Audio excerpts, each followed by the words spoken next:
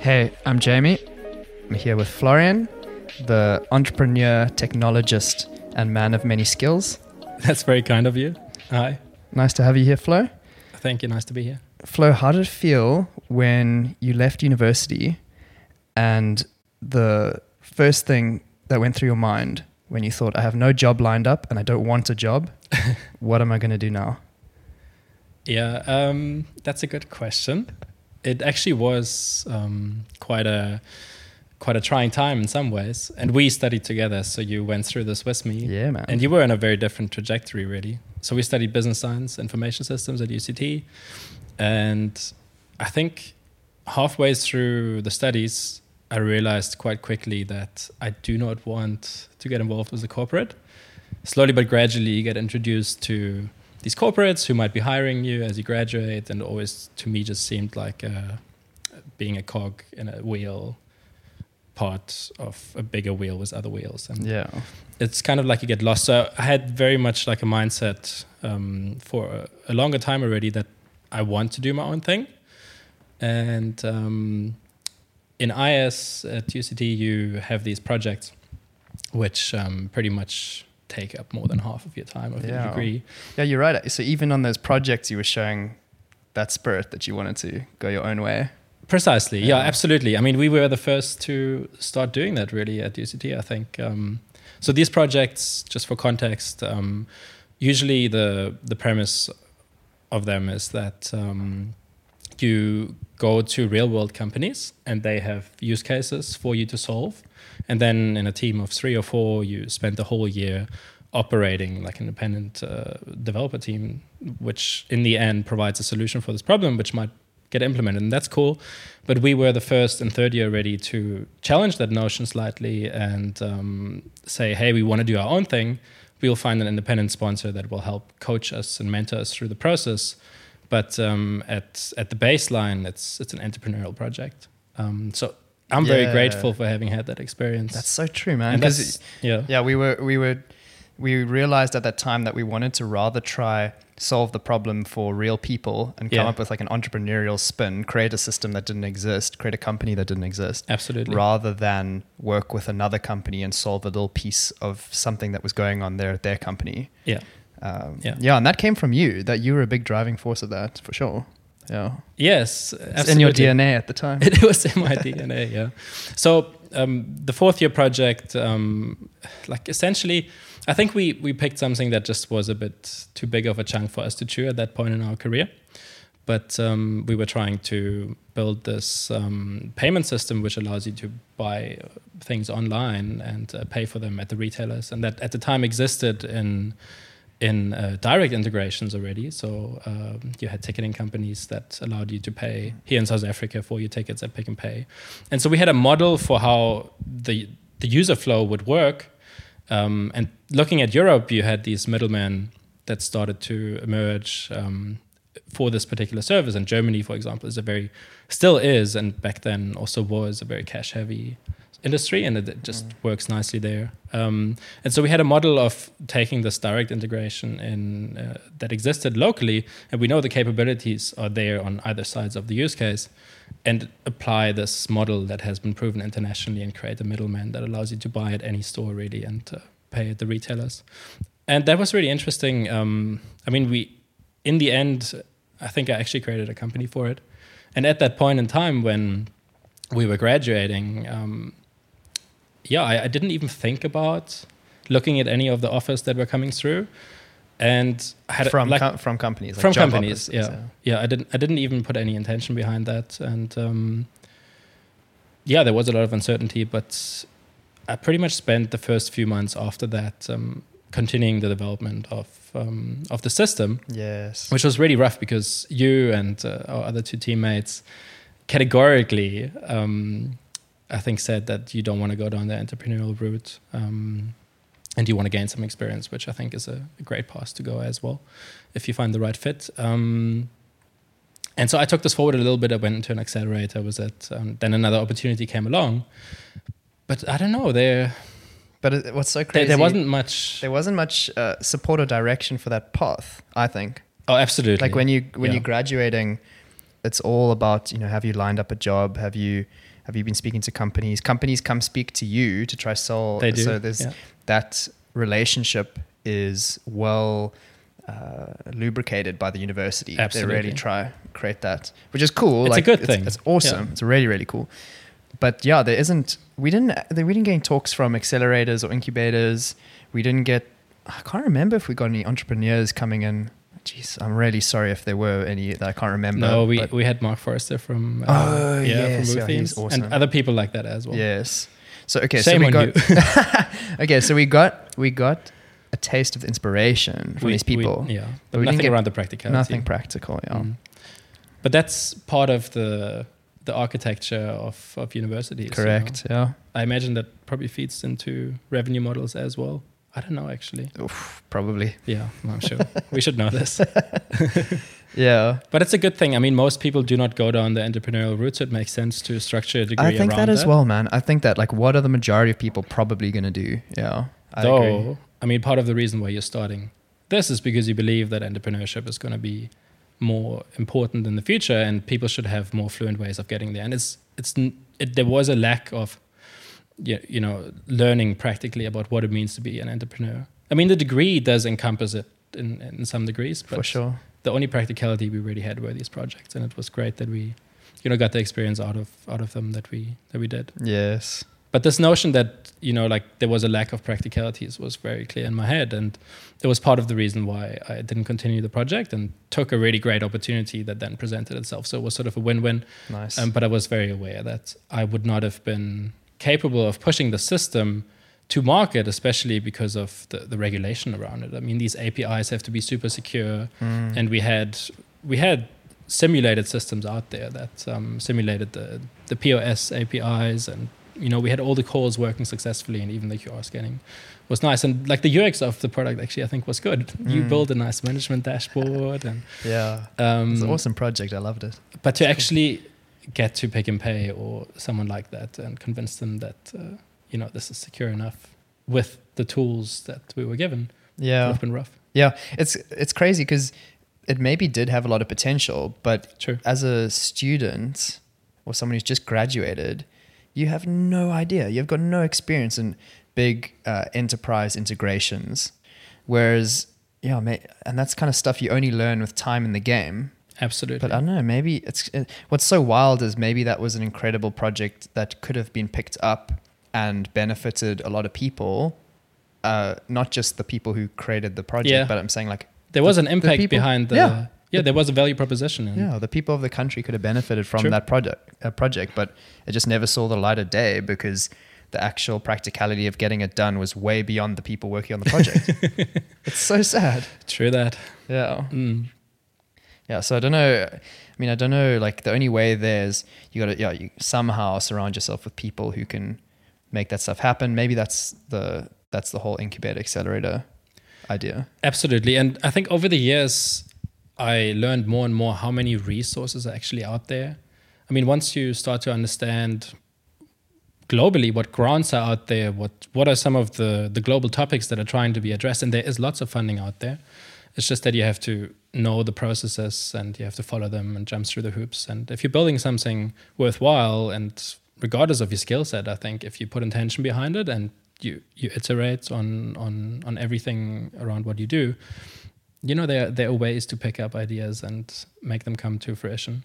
So there were multiple things that were lacking in our degree. This whole investor side also was very... I mean, there wasn't any. It was a tech degree. It was almost like Yes. It's an engineering degree, I guess. It makes sense. Yeah. Like that is what we signed up for. But I wonder. So, what would you do differently? Have you learned now what you would do differently? Who would you get in contact with? What kind of funding would you look for? Would you put together a proposal, like investor deck, and pitch to people? Who would you get involved as team members? So maybe we set the scene a little bit, which is you finish university with a proof of concept prototype thing that can illustrate what the value proposition is. People go online, they purchase things, and then instead of paying online, they go pay at a retailer. Yeah. So you've proved that could be a thing. Now you actually need to build it, and it needs to be secure. you need a big team behind it. What would you do differently? Well, you need an experienced team behind it. You can probably, you could have built, or you can still build an MVP of that. That's quite rudimentary.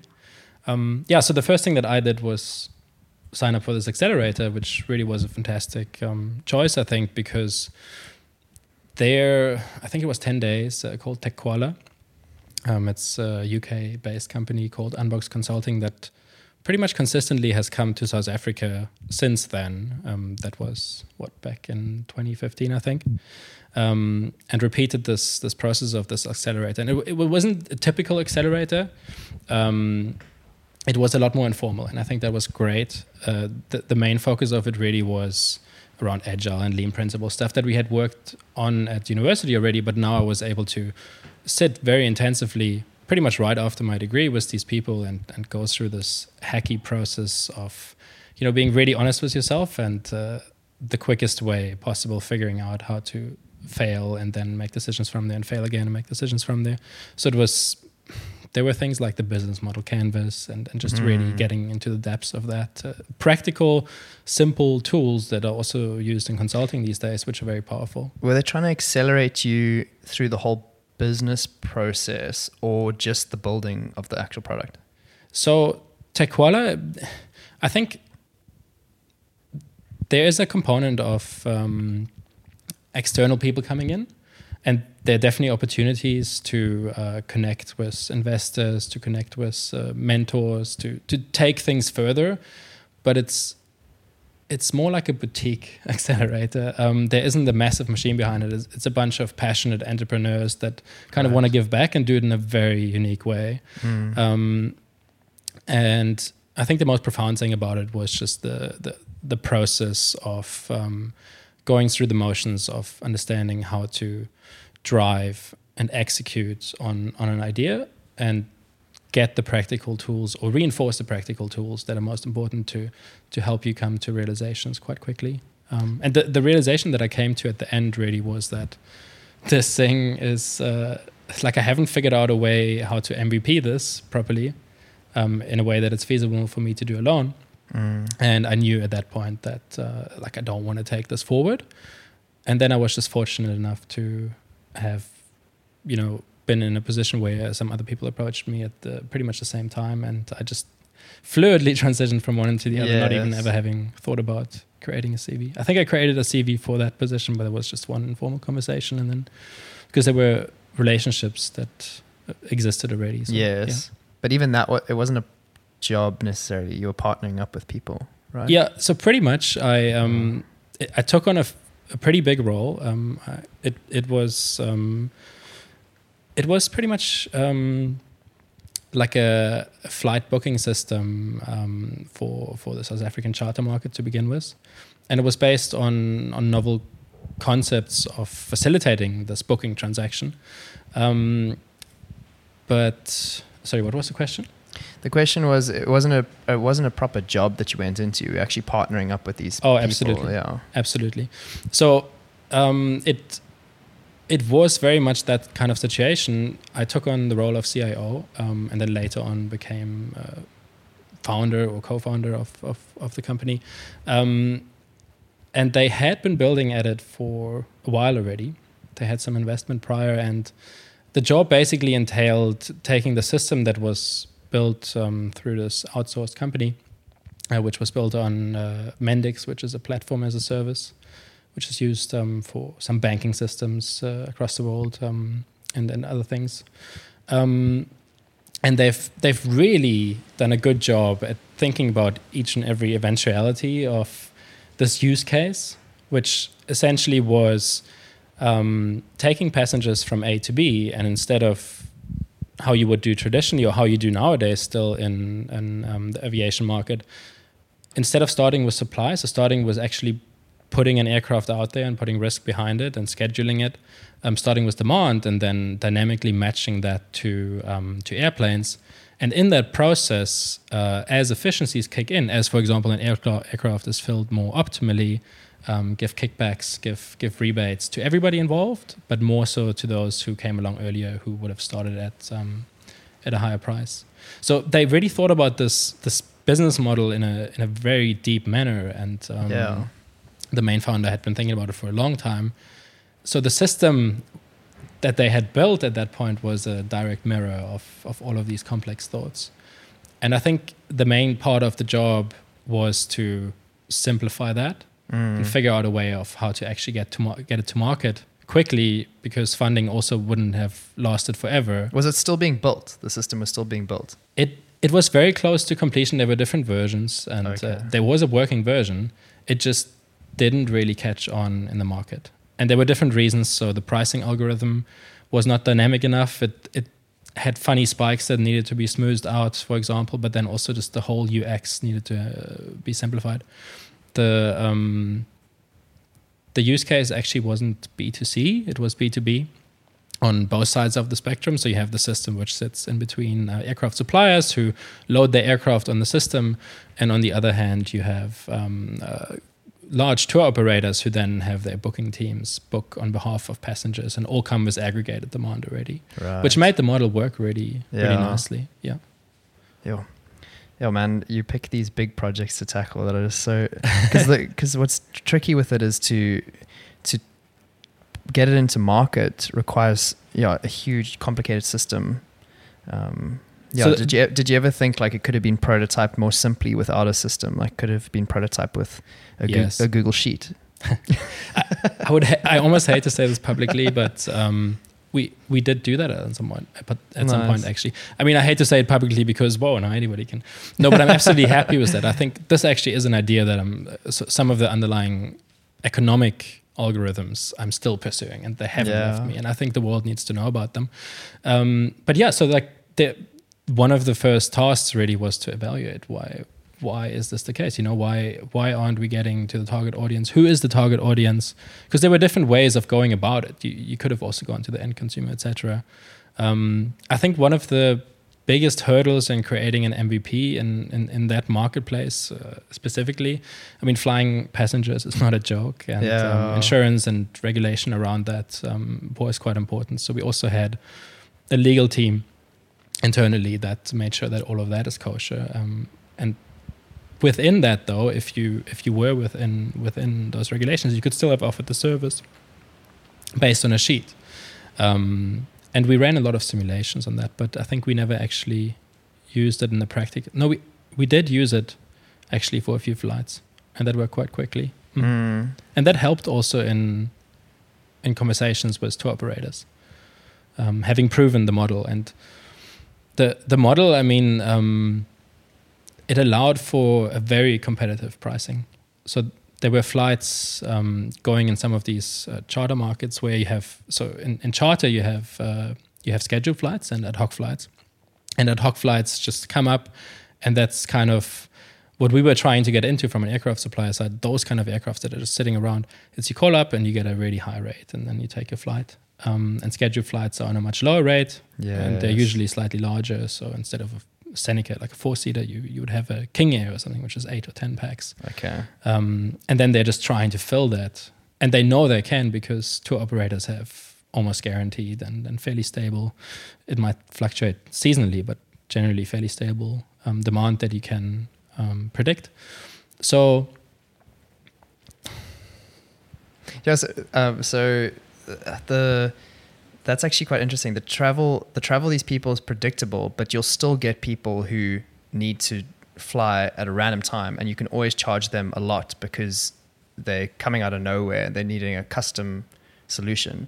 So then are you trying to fill up the planes that are getting scheduled, or the ad hoc planes? Yeah. So the ad hoc planes, the aircraft suppliers that had these aircraft sitting around, and it's actually frightening how many of them sit around, and also how used they are to being cancelled last minute, which was an important component in our system. So there's a point where instead of them sitting around, it would be better if they're in the air with some people on them. Absolutely. Okay. Obviously at a certain price point that makes it profitable. Okay. Well, nice. there was a way for them to actually take the risk. So the system was very much a risk mitigation system for all these various stakeholders in this marketplace, which is just like flying passengers. And there was an opportunity there were detailed variables which documented the different aspects of a cost of a flight. And a lot of them were clumped together in a rate, which is typical in the industry. And then we allowed them to start with a lower rate, which would mean that they could a lower rate than what their costs are, even if they want to. Because they're competing with other aircraft suppliers and trying to get the first 2 passengers or the first 4 passengers. And if they have really competitive rates, then they have a flight that's a go-ahead, and that flight will be filled up more quickly than new flights coming on that same day, because most people are a little bit flexible. And then price efficiencies really kick in, and then as more... So the first, let's just go through a use case, because this can get a bit blurry. Let's say the 2 of us want to fly from Joburg to Madikwe, which is one of the lodges. And we have option A, which is fly with the scheduled flight. And we might each pay 4,000 Rand for that flight, and then sit on this 10-seater and be flown there, and that's it.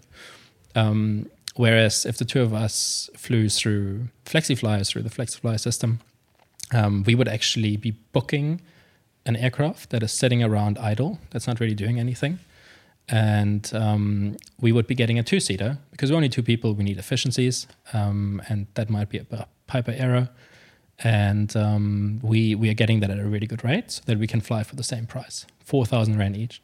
But underneath the hood, actually, what happened is that the aircraft supplier took a little bit of a risk, so he might very well make a marginal loss if this flight actually goes, because his costs are slightly higher. But it's a calculated risk.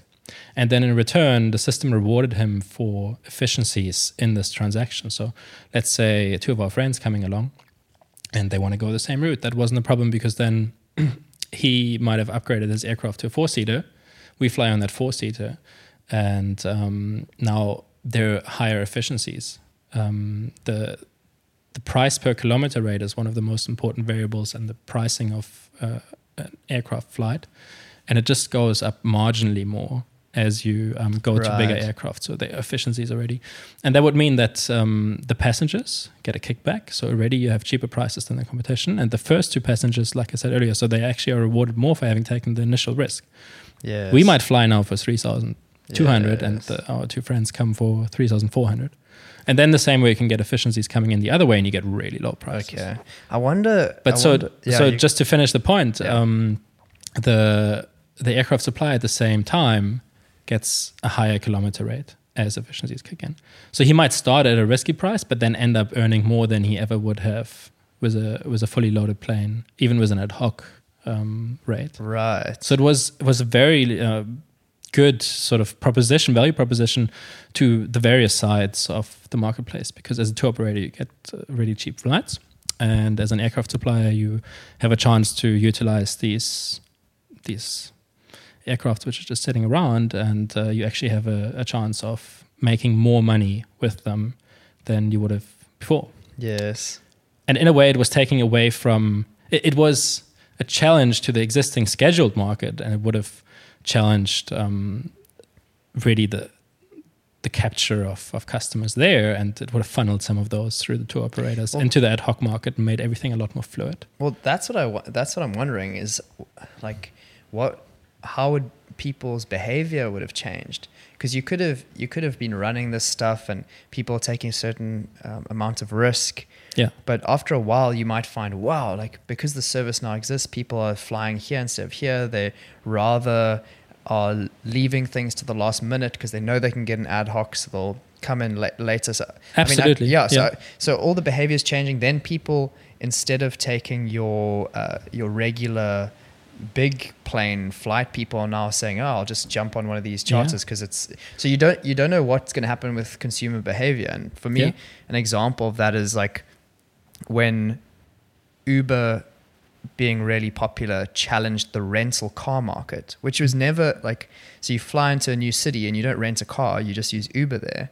Whereas Uber was mainly, the main thing was everyone was freaking out that it was taking away from the normal taxi market. Absolutely. But actually then the rental car market got taken out as well. So, got affected as well. So I I'd love to know what would have happened. Like, would people? Well, we thought about this. Yeah, I'm sure you would have. And so, what do you speak about here?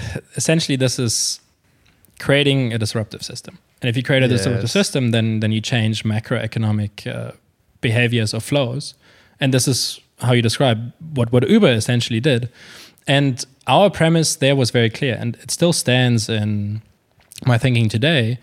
This model, if actually brought to network effect, if these demand aggregation network effects can kick in, first of all, you go away from an existing hub and spoke model, which is prominent across aviation throughout the board. And once you start challenging some of the larger aircraft with many more packs, and you find a way of introducing enough demand aggregation to justify the creation of flights on that sort of level, over time you would create much more of a peer-to-peer model, which is much more efficient because it brings people closer to where they want to be.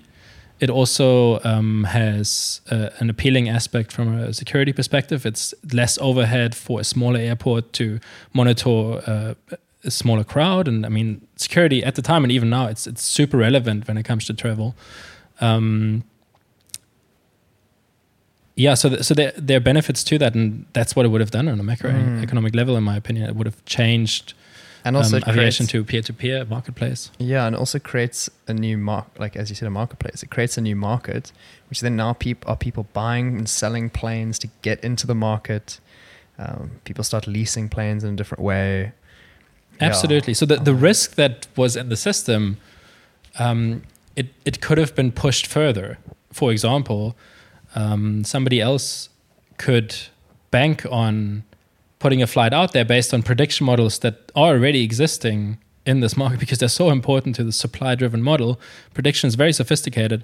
So somebody who has a really deep insight into the marketplace could, for example, book seats, like that was part of the longer-term play or the idea, could book seats on behalf of other people almost as an agent, and then use existing channels, sales channels that this person or this entity has, to pass it on, and through that receive some of the reward for the risk that was taken that normally would have gone to the end consumer. Yes.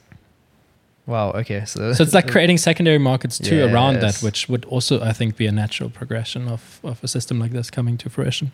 Amazing. Why did you get into blockchain, Flo? I did this for 2 years.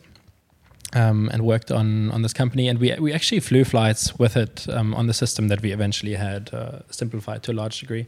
But I think it just didn't work on it anymore on a cultural level, and there was a defining moment where we realized that this is not going to work anymore, and there was a splitting process. And it actually was a shame, because it was at a point where we just had started signing initial MOUs. It was tour operators, which was sort of the big missing piece of the puzzle for us at that point in time. And we had all the aircraft suppliers lined up and had some good routes where money could have been made. We made thousands of rands on some of these small flights and brought out prices that were very, very competitive, by far cheaper than those of the competition. But it just didn't work anymore. So I found myself at another juncture, and I took a little bit of a sabbatical, I think a few months, and I just did some housework and some sort of handyman work.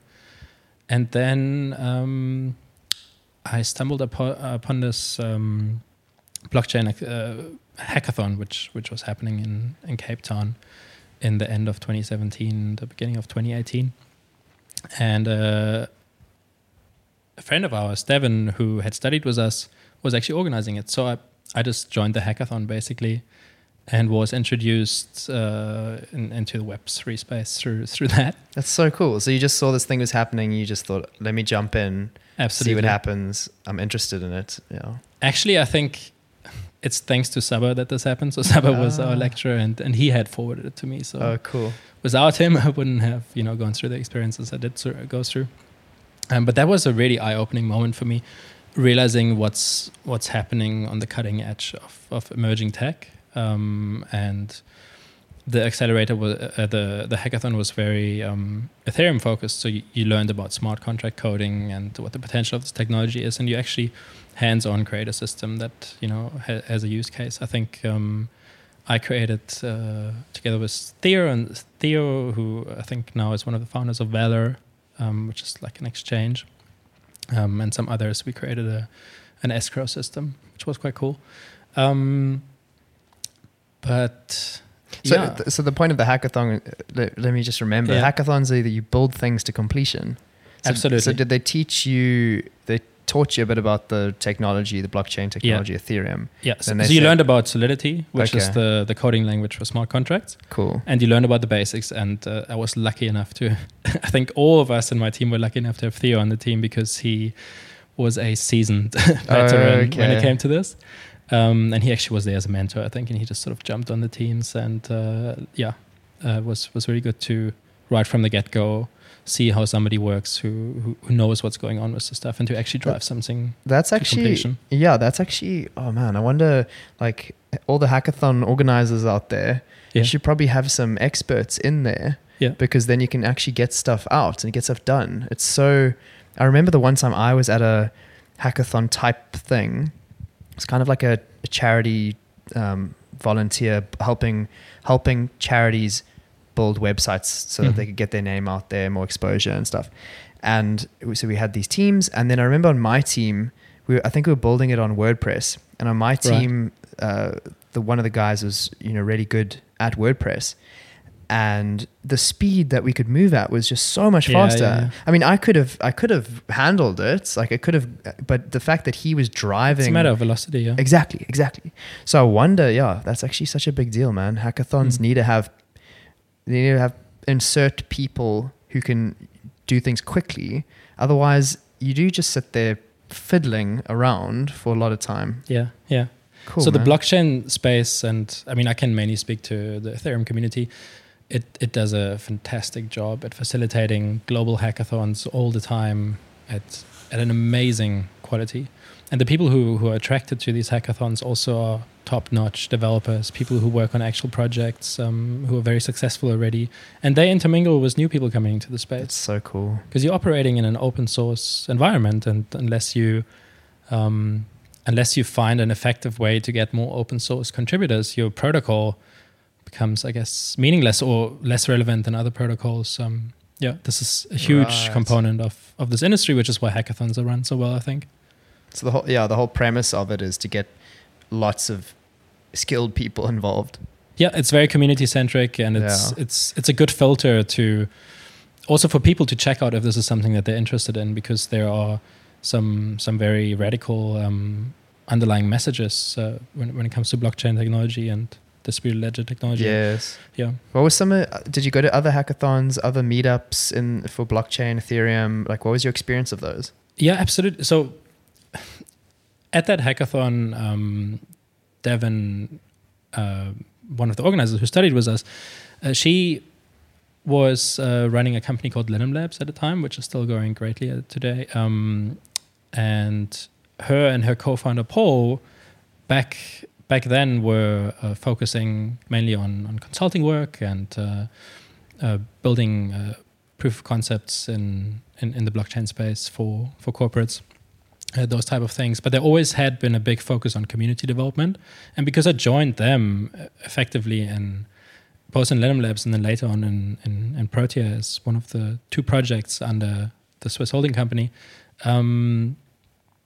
they always had a big focus on community development. And so I myself, I think I started the token engineering Cape Town community, had a lot to do. That's like a meetup community where you just speak about token engineering, which is this emerging discipline which is coming about as a movement from the space, was a big call for rigorous processes behind these things that we're building, because we're building such complex systems. They need simulation, for example, and they just need to be treated seriously, and you can't just put something out there, have an ICO and bank a bunch of cash, at least not nowadays anymore. And even at the time, I think often it wasn't the right call. So we've been building communities throughout that, and Linum Labs also ran some of the global Ethereum hackathons. So at Cape Town, which was a massive event at the waterfront with hundreds of developers and everyone from the ecosystem really coming down to be part of this last year. And those kind of events I was part of, yeah. Why do you think that these technologies have such a cult following? And I don't want to, like, I'm saying cult, but like, I really don't want to offend anyone, but no, I think there's an element to that. Yeah. For sure. Why do you think people are so into it and they band together?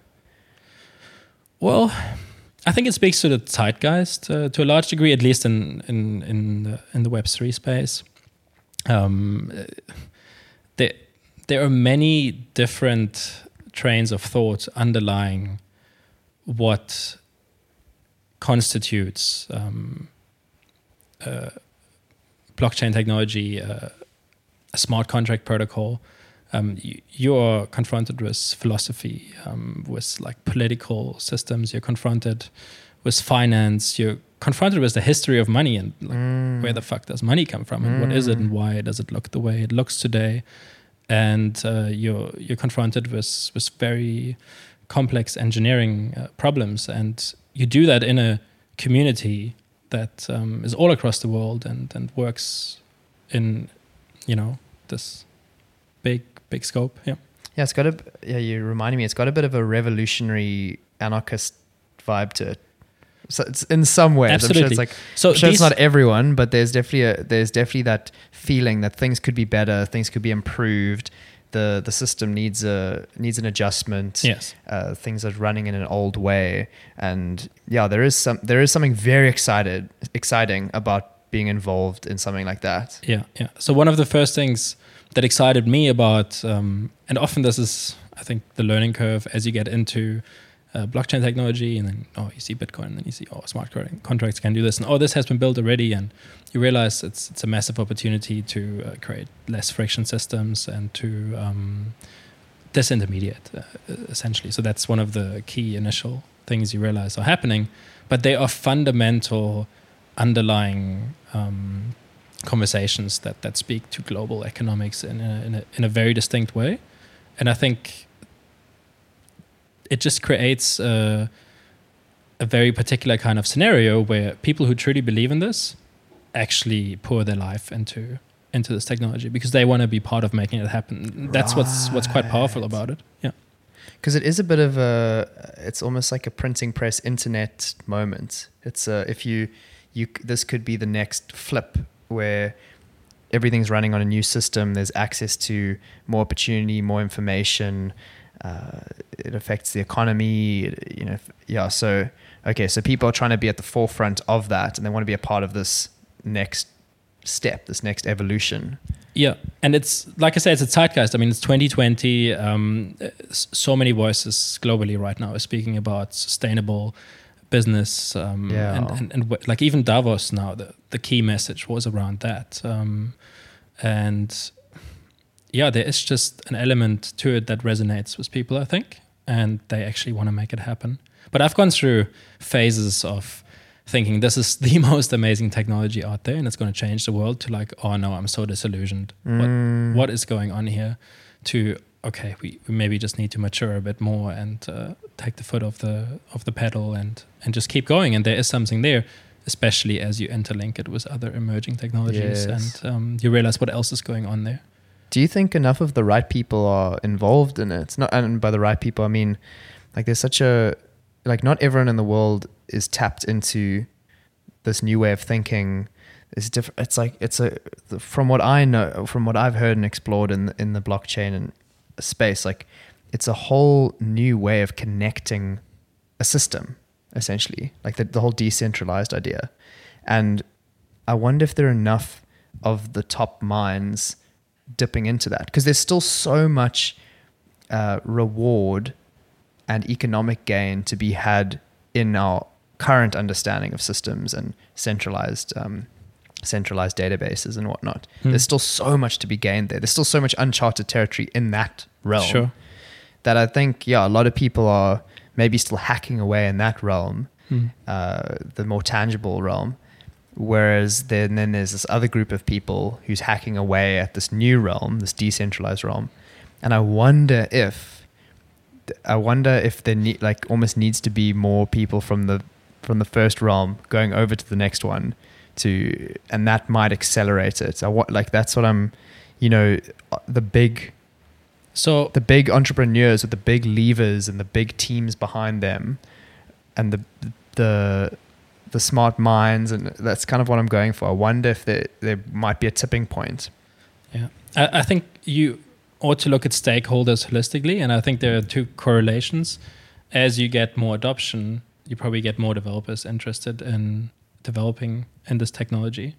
And I think on both sides, there has been a decent amount of growth and also signs of, I don't know if I could say exponential growth, but even just looking at meetups on ethereum.com, on meetup.com, Ethereum meetups related to Ethereum grew over the years from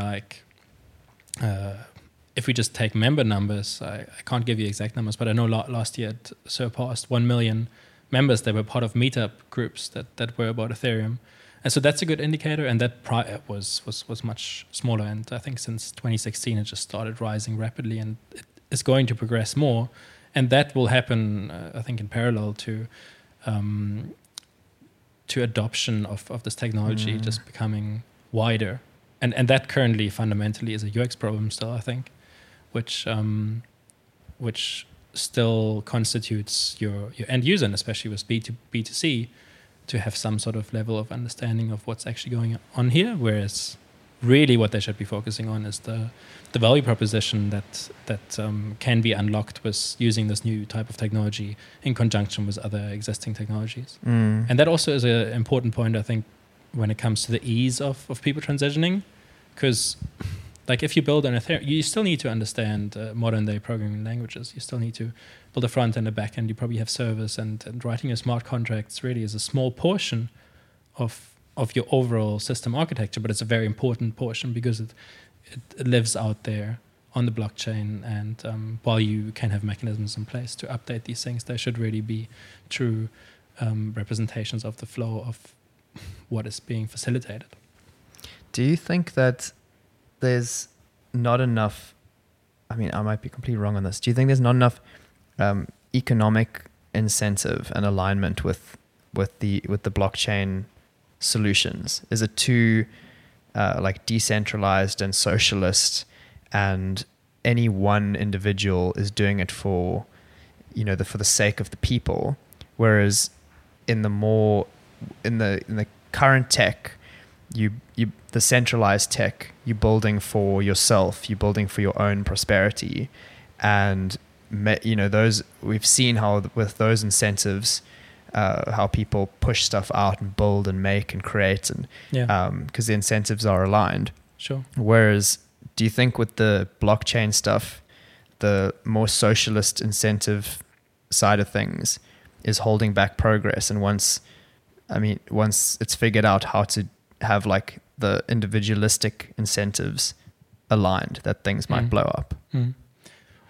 It's interesting because I think this is a very unique observation.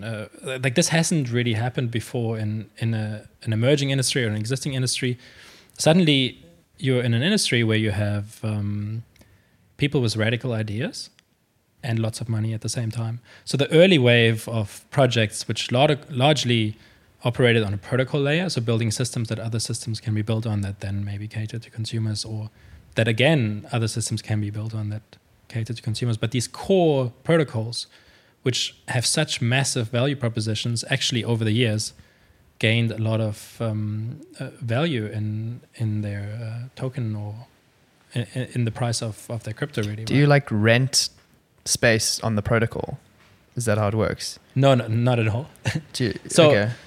You said it grew in value. It grew in value. So have you heard of an ICO before? Yeah. Yeah. So an ICO, initial coin offering, is one model of funding a crypto project that was very prevalent in the earlier years as popularity started gaining. And, in 2017, you had this massive surge in prices of Bitcoin and altcoins, and it all was perception-based. So it's really a way of saying, hey, our platform, our protocol operates on this token or on this native token, and there's this value proposition to to this token.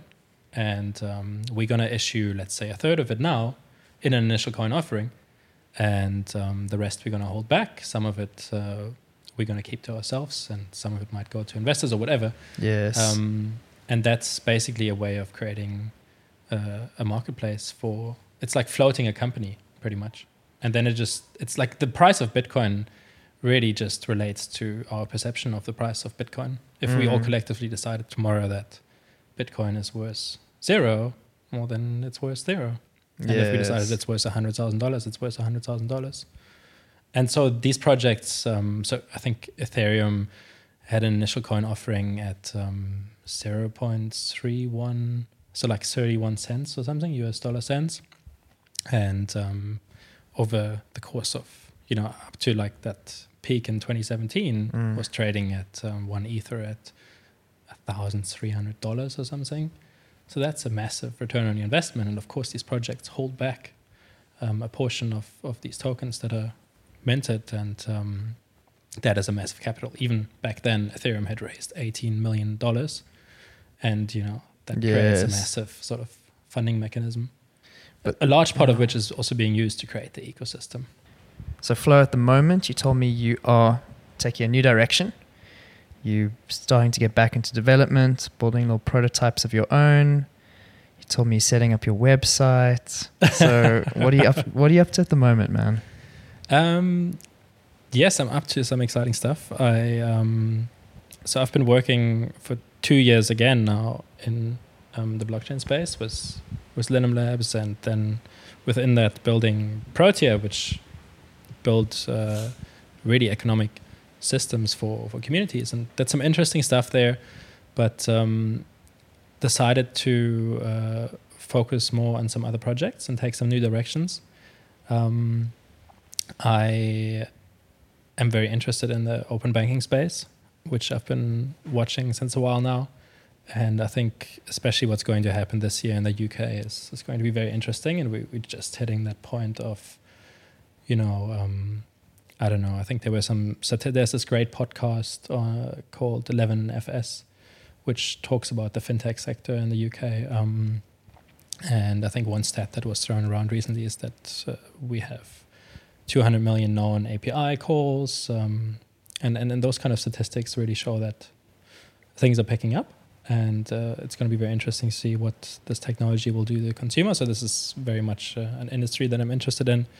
And then I'm also still quite close to, I think, the token engineering space. There's something to be done there, and there's work to be done there. So I'd like to stay involved with that, definitely. I have a little project going, which is going to be called Sync.money. And essentially it's the continuation of some of the economic thinking behind FlexiFlyer. So these two factors, I basically spent some time standardizing some of these algorithms of matching, consumers and suppliers in marketplaces, and finding ways of creating one transparent algorithmic backbone of this financial ecosystem, which is a marketplace, and essentially provide stakeholders in various different marketplaces. So that's one of the key value propositions: find stakeholders in many different marketplaces who can benefit from these two factors. So like the better we do collectively, the more of a kickback everybody should get, and then also the more risk individual stakeholders assume, the more they should be rewarded, trying to challenge some of the fundamental underlying notions of macroeconomics, really. So like this idea of maximizing shareholder value as one of the fundamental principles beneath macroeconomics has been shifting over the years. And I think Airbnb, for example, this year in January released a statement that they'll be focusing on stakeholders rather than shareholders only, which means the wider ecosystem, including the community that they are building globally and locally. And companies are really starting to shift away from this idea that everything is profit driven. It's very important to be profitable, but it's also important to create systems that benefit beyond your your close team. And so I'm very passionate about that. And I think the time is right now to be working with those kind of concepts, and the world is very receptive. So I'm building out a little POC for one use case, but really I'm wanting to build a protocol that other systems can be built on, which can use these algorithms in different industries. And yeah, so I haven't quite decided yet. I'm just getting back into coding, which is fun. But I'm probably gonna pursue something, like build out something in the fitness industry. So a way of matching consumers with like who, for example, gym memberships, and applying this model so that you actually have a more equal distribution of value in these systems. And then I'm also open to just see what's out there. So I've been an entrepreneur since university, really, and I've helped grow companies up to like 20 people. But I'm really also interested in getting involved with either some projects that have high growth potential, or ones that have a very good culture going, that are already established in industries that I'm interested in. And travel, I think, given my history, is another industry where I'm looking at. So the future is a bit open, but let's see. It sounds amazing, Flo. I'm super excited for you. Some of those things you mentioned, I really, really want to see kick off in a big way. So, yeah, hopefully. Yeah, so I'm excited to see where it goes. It's been so nice chatting to you. It was fantastic. Thank you for having me, and all the best with your podcast. Thank you so much. Until next time.